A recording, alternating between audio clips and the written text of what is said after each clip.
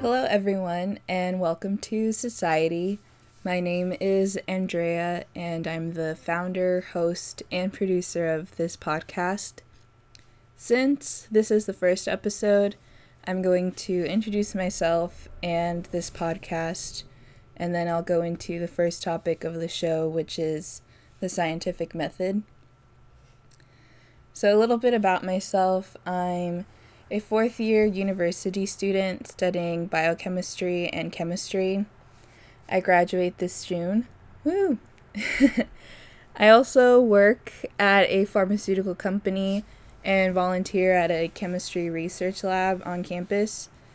In my free time, and sometimes also while studying, I binge watch a lot of shows, listen to music, and more recently, I started reading for fun again. I got the idea of starting a podcast from Hayley Williams, vocalist of the genre-neutral band Paramore. Now, I know she's not a scientist, but the motto/slogan of her hair dye company, Good Dye Young, is "Expression is Survival." And as a part of this mission of self-expression, Hayley and her business partner, Brian, started a blog called Strands, where people could have an outlet to submit writings, pictures, and whatnot. And this really resonated with me. So, I'm not artistic and have zero talent, but I came to the conclusion that self-expression doesn't have to be art, music, or hair or makeup related at all. I can express myself through any form I choose, just as long as I feel like I'm getting my point across and communicating with others, and that's when I got the idea of starting a podcast. But then I was quickly faced with the question of what my podcast is going to be about. So after spending last summer looking for some inspiration, I decided I wanted my podcast to focus on science communication. I had come to the conclusion that scientists are really good at communicating with each other, but when it comes to communicating with someone who doesn't have a background in science, things can get, I guess for a lack of a better term, difficult. Most people with a PhD spend 5 or more years studying a certain aspect of their field, which makes them extremely comfortable with their material, which is amazing, but after studying something for so long, some of the science may seem easy or trivial to them, but not to others. Even students who are in the middle of their academic careers have trouble communicating with peers or professors who have multiple degrees. For example, whenever I try to read a paper for an assignment or for research, I usually have to read the paper at least 2 to 3 times to really get something out of it. And I feel like this really turns people off from science because they usually think if they can't understand something, then it's hard and untouchable. But science doesn't have to be that way. Even people without a background should be able to have some understanding of the importance the research scientists are working so hard on. After all, it affects all of our lives. Scientific research, it has a huge influence on our food, makeup, pharmaceuticals, health, and even our environment. Therefore, I feel like everyone should be able to understand and know the importance research has on our lives. And obviously, I am not an expert, but I figured that by focusing on science communication and trying to break down important topics such as climate change or how pharmaceuticals get approved so that the average person can understand would be a great start to slightly increasing science communication and literacy. So I really hope that all of you who tune in will listen with an open mind and hopefully learn something new or get inspired to do some research of your own and get informed about the amazing contributions scientists are making to society. And with that being said, let's move on to our first topic, the scientific method.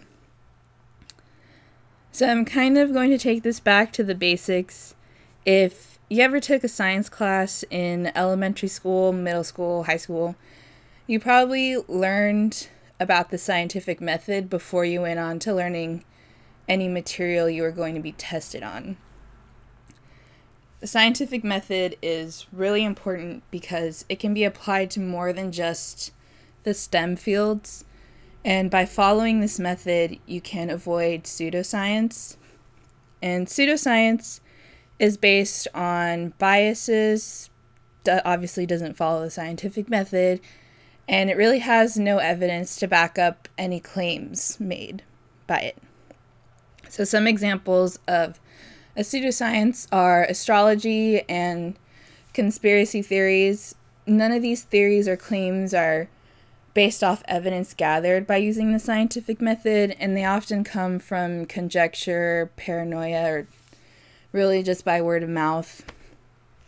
The scientific method, on the other hand, is an empirical method that is used to collect evidence and ultimately come to a conclusion. So first, there has to be a question. This question usually comes from an observation like, how can I fix this? Or why is the sky blue?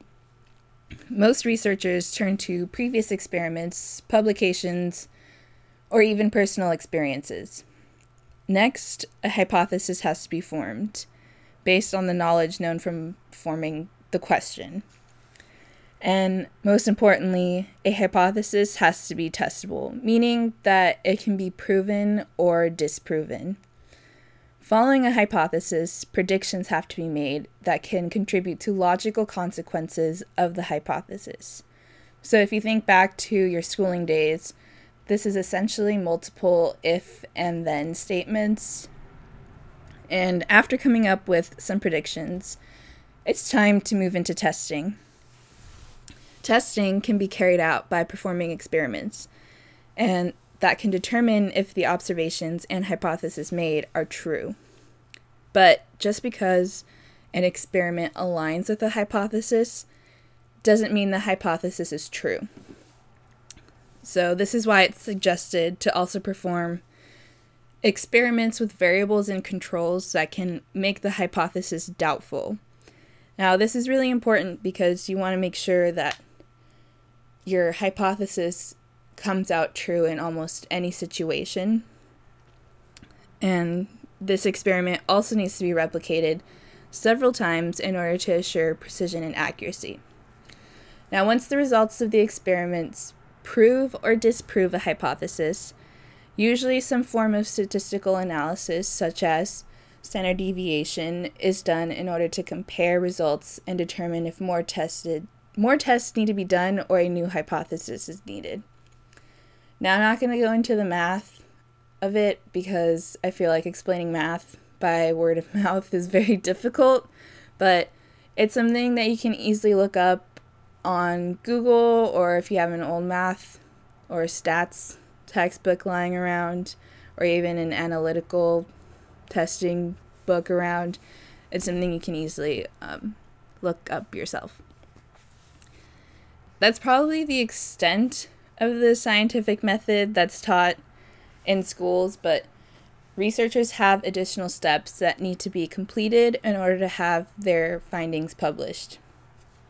Most researchers will write a paper detailing their observations, hypothesis, methods, materials, and results. Typically, papers are broken up into sections labeled abstract, which is a summary, an introduction, methods, results, discussion, and conclusion. Now, if they want their paper to be published in a journal, it has to be peer-reviewed.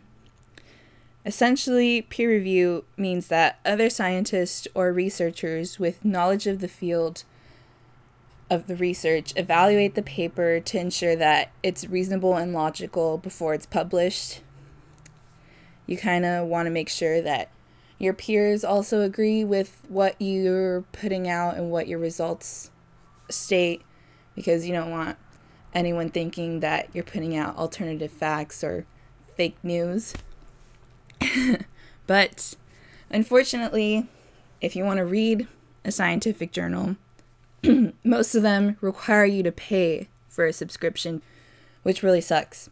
but there are still ways to access articles from journals.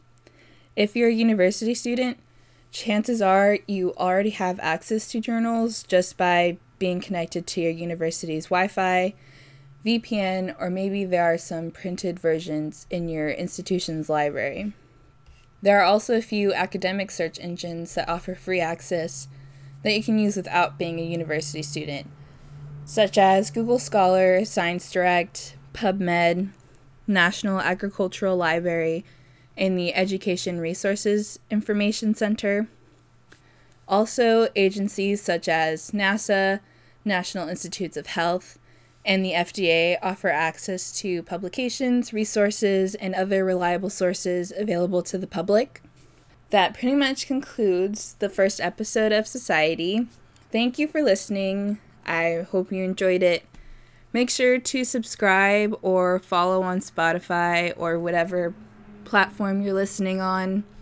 For updates, please follow on Instagram or Twitter at soSCIety the pod, all lowercase, and please feel free to slide into the DMs if you have any questions, comments, suggestions, and I'll see you guys next month with our new episode.